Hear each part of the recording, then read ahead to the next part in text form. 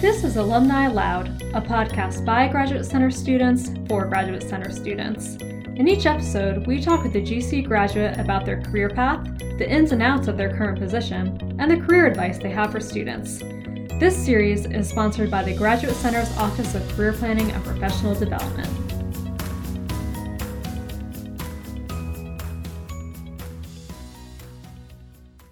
I'm Misty Crooks, a PhD candidate in anthropology at the Graduate Center and a fellow in the Office of Career Planning and Professional Development. In this episode of Alumni Aloud, I interview Paul Bruning, who graduated from our program in psychology and is now Director of UX Research and Insights at Thomson Reuters.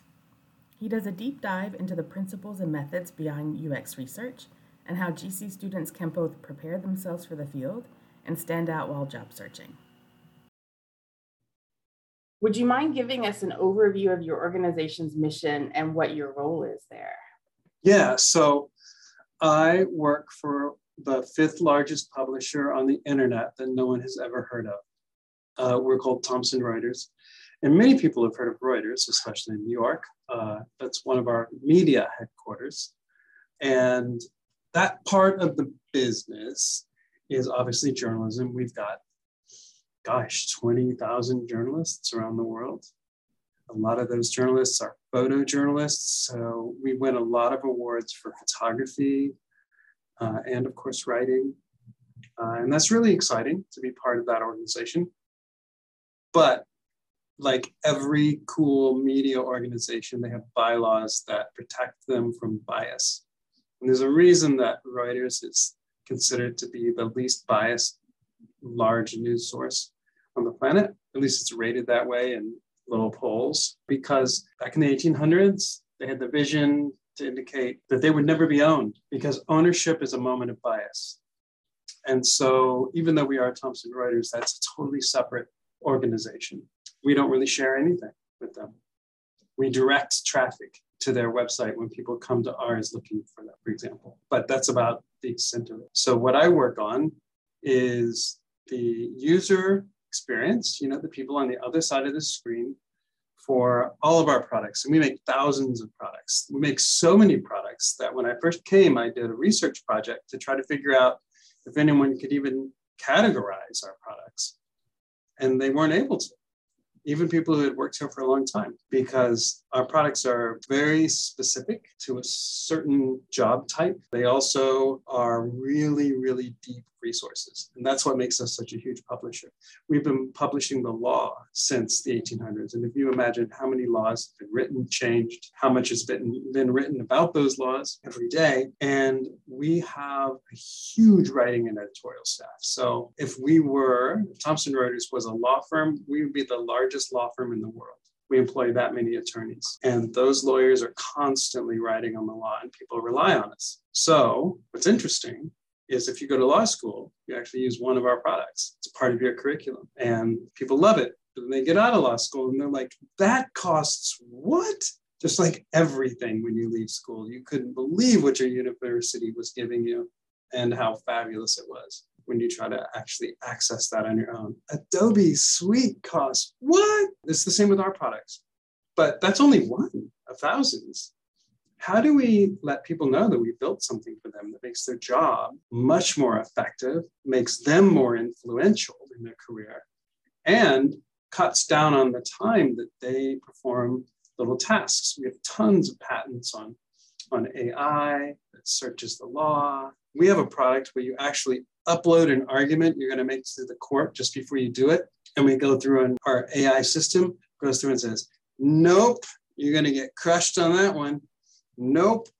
You can also upload opposing counsel's brief and what they're putting in. And you can say, and it'll say, hey, they misquoted the authority here. You have an opportunity. Imagine having that at your fingertips as a solo practitioner. That's the attorney you want working for you, because every one of our customers has someone counting on them deeply, and our products need to deliver on that. We also need to surface that. So that's what we do. But essentially what my team does is we research from a very human level what people actually want to achieve by visiting a web page. What was the outcome they expected? Or what is the exemplar they have in their mind so that we can build that expectation and then build that site based on that expectation we constructed. So that's what the team does. We go up and down in size depending on pandemics. We have the research organization as a whole is around 40 or some people. We're spread out around the globe. We're mostly in Dallas, Minnesota, and Toronto, Canada. And those are our big technology kind of hubs. And then we're in every city in small ways everywhere, in London, New York, places like that. How did you get interested in the field of user experience? No one walks straight into this business. We all kind of fall in upside down and sideways. And the reason is, it used to always happen outside of anyone's view. I was working at a company called Hallmark. I was in the back room cleaning and coding data. And I got an opportunity because someone got sick to conduct some in-person research. I discovered the voyeuristic world of research, and it got me so excited because it was a whole new, deeper level of performance art that I hadn't ever considered. And so I asked my boss at this company, how do I do this? And they said, well, you need to go to New York and you need to find someone who does this for a living, and you just need to hang out with them. And that's what I did. And then 9/11 happened, and no one wanted my opinion on what people in New York were thinking about. So I went to the graduates. I went to Brooklyn College to get a degree in experimental psychology because I had heard on the radio that the only person who could answer some question they were talking about on NPR was an experimental psychologist. And I was like, ooh, I would like someone to say that about me someday. I'm going to go find out. So there are two programs. One was at Brooklyn College. I went to Brooklyn College and discovered that the head of the program is this like 19th most cited person in the history of psychology. I went to Brooklyn College. While I was there, I felt, I took cognition, and the professor there said she wanted to offer me a fellowship, a seat. So that required that I become a PhD student. So then I was accepted into the Graduate Center, and I did both degrees simultaneously. I finished my master's and defended my dissertation. We all know that story, right? But the one story that's really unique about the Graduate Center is that myself, my cohort, we were all working.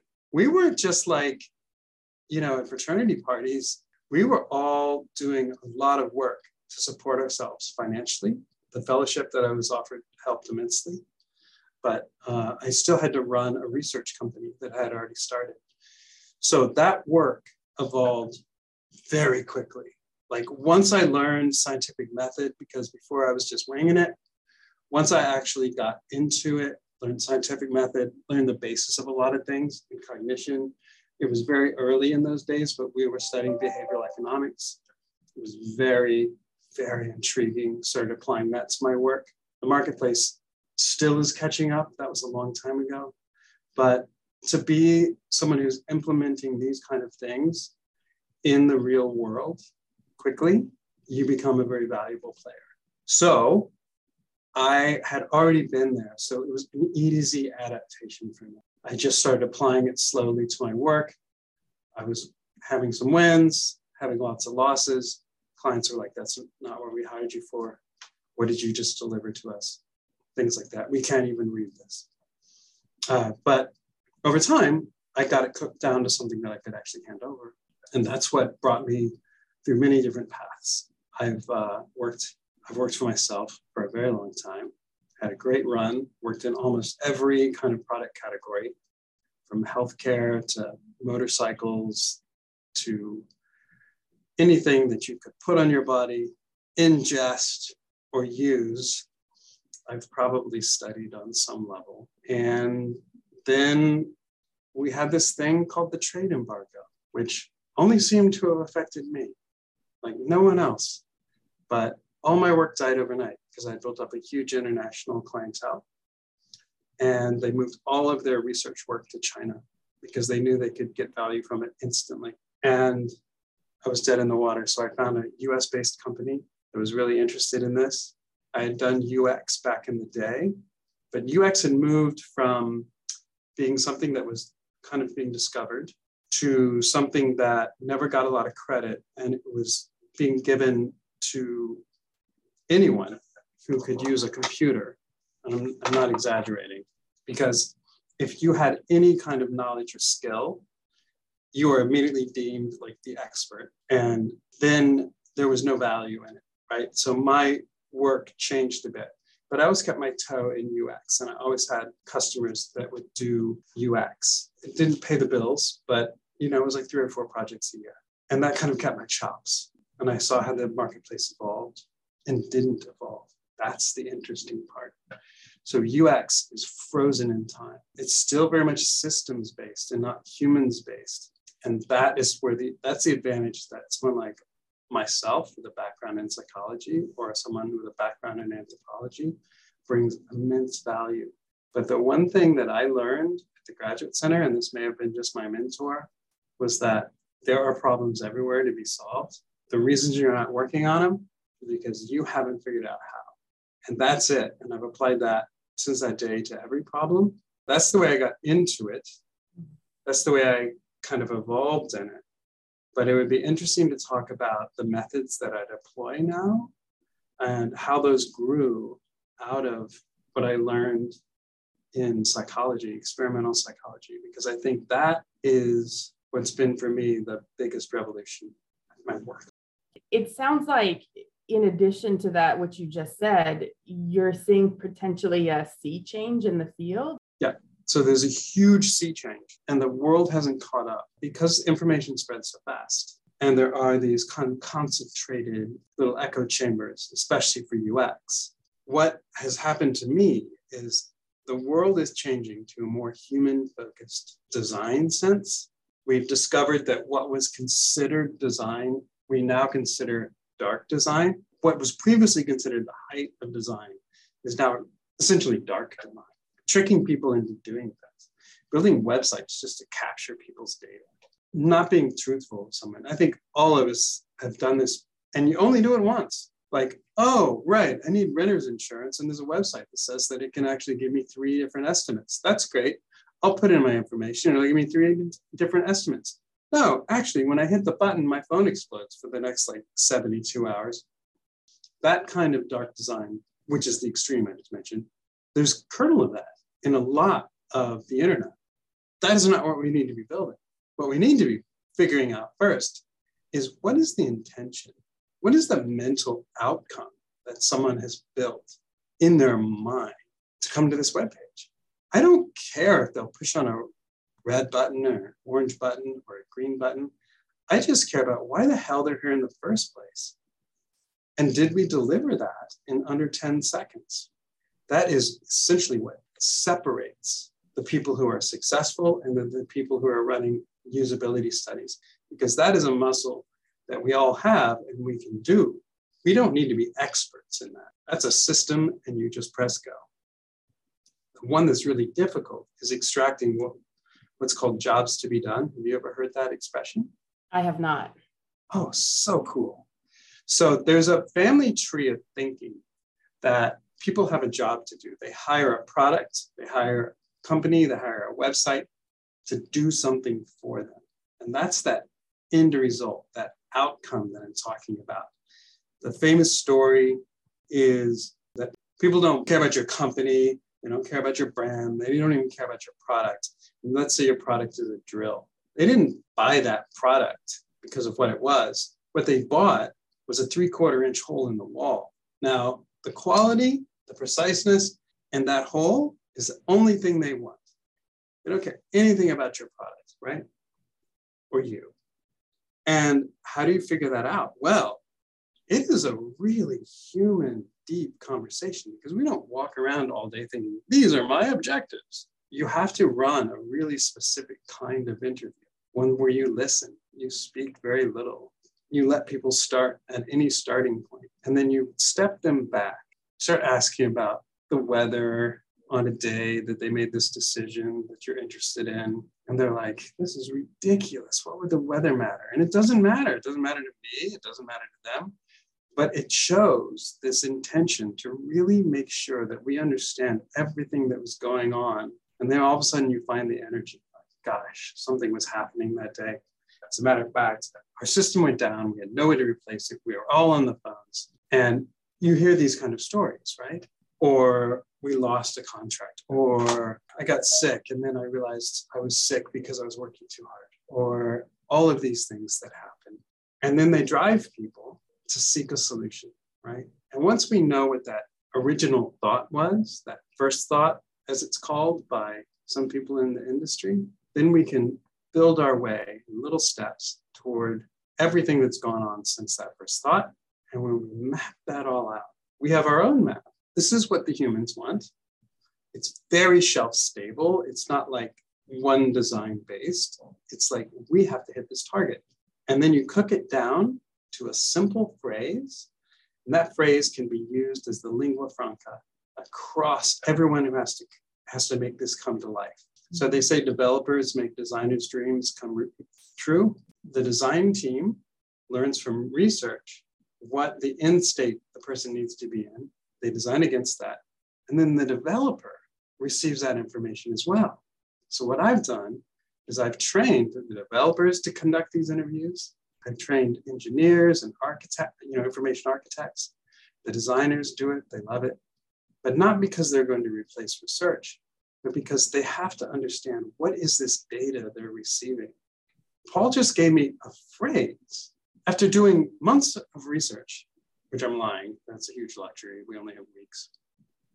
But after doing lots of research, he comes back to us with a handful of phrases. Like, what could that mean for me as someone who is coding a program? Well, turns out it can mean a lot. As a matter of fact, it could change a lot of the decisions you make while you're building something, because you may make a choice that doesn't get the person to that end state because it was hard, because you've never done it before, because you've been serving meatloaf for lunch every day and the audience is vegan. So there's a real need to have everyone understand what data really is. It's not a chart. It's actually a phrase. And that is, I think, the sea change that's happening. We're seeing a lot. We're hearing a lot about it. People are writing about it. But the implementation of it is hard. People look to organizations like mine and teams like mine to learn it.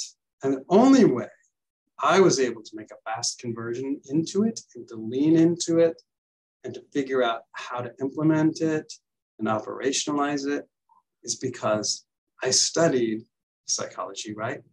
But I studied a program that looked at things deeply and looked at things from a human behavioral standpoint. And that gave me the advantage of adding this extra layer to the way that I was already literally trained to think. That's kind of where we are. The industry is catching up. You're starting to see it everywhere, which brings me nothing but joy, because I know it's going to be better for the humans in the end. But finding someone with that experience is hard. So what I've done is I find someone with the spirit, the excitement, someone I can talk to and be with. It doesn't even have to be that. But someone who actually gets the ideas. Everything else is trainable through experience and through having the right tool set and then the right support. And that's the way we're building those people in our team. We take a huge data set and turn it into a sentence. And that takes a lot of effort. Sometimes we all have to come together and put in lots of hours together. We counted how many Post-it notes we used for this one analysis, and we used almost 10,000 Post-it notes. That kind of work requires like this constant kind of design thinking interaction all the way down to this final result.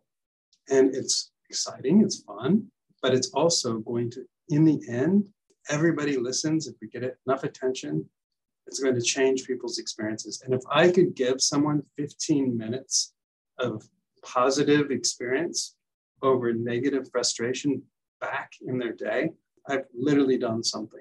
I realize that, working in the commercial area, especially business to business, sounds pretty dry. But I think this is the evolution, that you just can't get away with building a mousetrap to capture people. You have to give them a place to be where they want to be, and they feel welcome, and they see themselves reflected. There's a lot that happens when we see ourselves reflected, right? That's the long-term plan. It's paying off so far. I'm sure there's someone out there in the Graduate Center who knows someone 80 years ago who invented this philosophy and was working quietly. And there could be hundreds of publications on it that I have never seen. But this is the way I've interpreted it in my little commercial space. You're speaking to, I think, a lot of different qualities that are helpful in your field. Some of them you pointed to directly. Wondering if you can give advice for current grad students thinking about going into this field about how they can best position themselves. Yes, that is a great question, because here's the story. We have requirements, like many organizations. We have requirements for people who work in this area that they need to have degrees. But being strongly attuned to bias, I have and continue to make the argument that we don't want to just be hiring people in their 30s and their 40s. That makes no sense. Do we just eliminate everybody who didn't have the money? Do we eliminate everybody who had to take a career pause? Something happened in their life? Do we eliminate someone who struggled for 7 years on their dissertation, but did a bunch of other stuff? I think during that dissertation period of time, there's a joke that people sometimes paint their house twice before they finish their dissertation, right? Could you imagine, instead of painting your house, if you were conducting this kind of work, learning, there are so many organizations that can't afford someone at your level. And those are so exciting. I mean, I'm hiring people who are standing up charities that I never imagined could ever get funded, but they're so important to the people they benefit. And the reason they're doing that is because they use their UX chops to go in and build a glorious environment all around, something that functions well, that uses all the latest language and technology, but also feels like the place that you should be if you are this person. Sometimes you show up at a website that's built for you, but it doesn't look like it, so you leave. You're like, I don't really trust them. They don't know me. I don't feel comfortable here. A website is an environment. Those are opportunities. You know, you can get paid for that, of course, but those are opportunities to build those chops, because you do need, in UX, you need something called a portfolio. And if you're sharing other companies' data and you're trying to promote yourself to me as a researcher who's hiring another researcher, I just don't feel you're safe if you're showing other people's data that you don't own. That's one thing about the commercial space. You don't have the right to that information the second you release it. These projects can be published because they not only promote you, they promote the idea, they promote the organization. And maybe they're really beautiful things, and you could solve certain problems. Number two, definitely record your failures, because when someone interviews with me or on our team, we have a pretty high-level team. There's a lot of modern thinking on hiring that I'm introduced to every day, and it opens my eyes. And one of the most important things is, how did you overcome failure? Because part of our job is failing. And that's what research is. I always say it's not research until something gets completely screwed up. And it's those moments that you really shine, when you either say, look, it's a null result, but we learned something fantastic. Let's stand up something different. Or we came up with very powerful, moving stuff, but the system wasn't ready. The organization wasn't ready. I pushed back. We didn't influence correctly, which leads to, what did you learn? How would you influence now? And what are those things that you could use that we all have, regardless of our position? Because I consider research to have three main roles. Number one is to influence. Number two is to provide data. Number three is to make sure that everybody understands what data is. Those are the three most important things. If you walk around and you walk into rooms and you use the word data, everyone is picturing numbers. We have a little story. We have one of these little jobs to be done statements. I need to have the meal ready now so I can get to work on time, so that I feel like I'm not behind every single day. We could build so much based on that sentence. If we had that information and we never forgot it, it keeps the person in the story at the center of the story. And we don't care if that person has a gender. We don't care if that person has a race or an economic status. All we care about is the objective they have, which is a huge seismic shift Because in UX, there used to be these things called personas, and they would have these like glamorous photographs, and everybody was like certain age and had a kind of job and like did all these really interesting things. And then you would read all these demographics, and I was like, you are like almost enforcing bias in design through these. How about if we have 3 personas? We have someone who uses the thing, we have someone who buys the thing, and we have someone who administers the thing. I think that's a great starting point. If we can get those 3 right, we've probably gotten all of the other ones about X% right. And I think for an industry, I think being able to understand that. When we come into the scene, we have to upgrade it to a very high functioning, high thinking environment. And a lot of that has to do with killing the old ways. When we deliver an insight to someone gave of themselves to us. People at the end of those interviews sometimes are like on the verge of tears. They're like, no one has ever allowed me to discuss this. No one has ever allowed me to think about this. There are so many important things in my life. And work is just not doing it, right? The great resignation, right? I consider that an honor that someone shared that with me. Now I protect that and I represent that in every meeting and everywhere I go. That person's end state is the one we're going to reach. I wonder if you can give us any advice, a parting piece of advice for graduate students at the Grad Center. I would recommend thinking about portfolio. I would recommend thinking about how we're improving ourselves. I've done lots of research on upskilling and how people upskill, because we sell products that people use to learn. There are so many options available to us. We want to add those skills 100%. It doesn't take a lot. We do have to master them. We can't just list them once we take the class. But I would say upskilling is really important. I would also listen to some of these organizations out there. You don't want to quote like one of these organizations where it's inexpensive to take a class on UX. Those are bad signs. You don't want that on your resume. The Graduate Center is prestigious. You don't step down into remote learning from a non-prestigious group, right? But you do it anyway. You take those classes, you figure out what they're talking about, and then you go and you do it yourself, or you start writing a treatise on it or something, and then you master those skills. I would say those are the most important things. So you want to have tackled some of these things and have examples. I would also say, and this is really important for everyone, this industry is well paid. Don't screw around with the money. We're figuring out ways state by state for people to figure out what you get paid for what and what the person sitting next to you gets paid.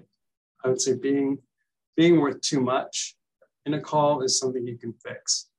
Not being worth enough, you go off the list. And God forbid someone hires you for the wrong number. You don't want to, once you lock your number, it's baby steps from there. You got to change organizations. So I would say those are 2 important things. Get the money right. It's a well-compensated industry. We're actually hiring, you know what I mean? And then also make sure that you have a diverse toolkit. I studied at these schools for interviewing, these moderation schools, these market research schools. And though there's no prestige in that, I learned so many fast tricks to turn a bad interview into an amazing one. Without that, I don't think I'd be where I am today. There are lots of courses for jobs to be done. At Amazon, they call it CXO, Customer Experience Outcomes. You might find it under that. There's a guy named Bob Moesta, Moesta, who's one of the thinkers that has simplified the discussion. And then there are lots of individuals out there who are publishing on it. And in UX, there's lots of sharing and giving. So you can attend these webinars without any expense. I would definitely see what the industry is talking about on this topic. Okay, Paul, great. Thank you so much for joining us today.